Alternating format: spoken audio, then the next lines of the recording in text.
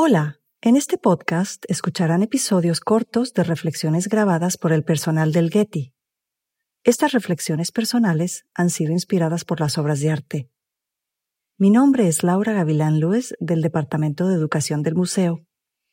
Aquí les presento mis pensamientos sobre una bella pintura titulada Retrato de las hermanas Zenaïde y Charlotte Bonaparte, pintada por el artista francés Jacques-Louis David en 1821.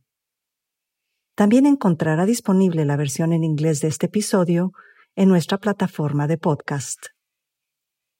Vivir lejos de nuestros seres queridos es siempre difícil, pero más en tiempos de adversidad. La pandemia actual ha puesto de relieve la separación física de los seres queridos en el mundo entero, pero quizá más agudamente para los inmigrantes que cuentan con viajar para visitar a familiares en sus respectivos países.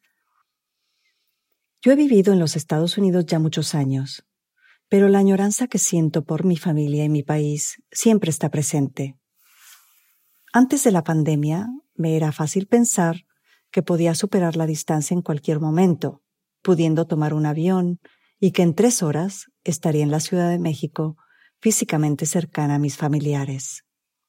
Siempre procuraba tener el próximo viaje agendado, por así decirlo, y eso me daba ánimos para sentir menos la distancia hasta la siguiente visita. Encontré inspiración para esta reflexión viendo este bello retrato de 2 hermanas separadas de su padre por circunstancias fuera de su control. Se trata de Zenaïde y Charlotte Bonaparte, sobrinas de Napoleón, el emperador de Francia.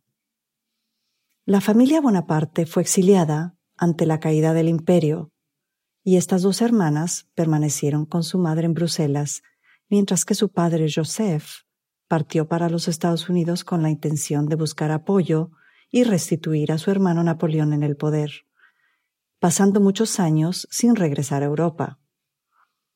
El artista Jacques-Louis David, como era amigo de la familia, fue también exiliado en Bruselas. Las 2 hermanas están sentados al lado una de la otra, casi abrazándose.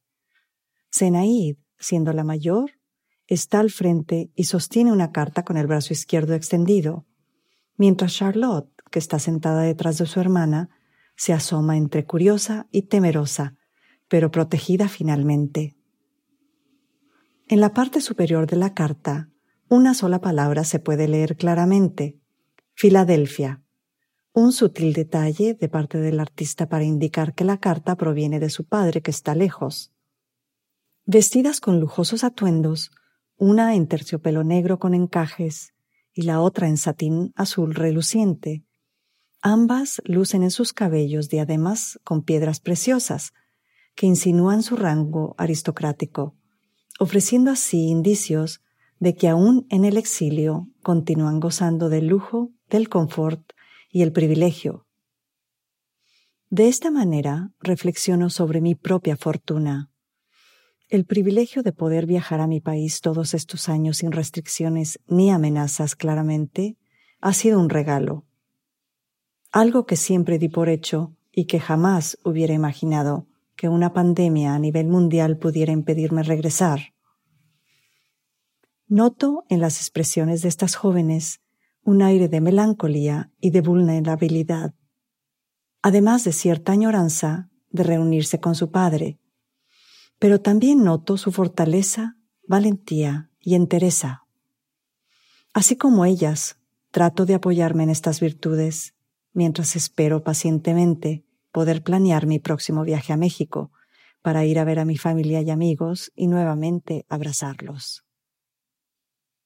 Si desea aprender más sobre esta pintura, haga clic en el enlace que describe este episodio o visite el sitio getty.edu/art/collection.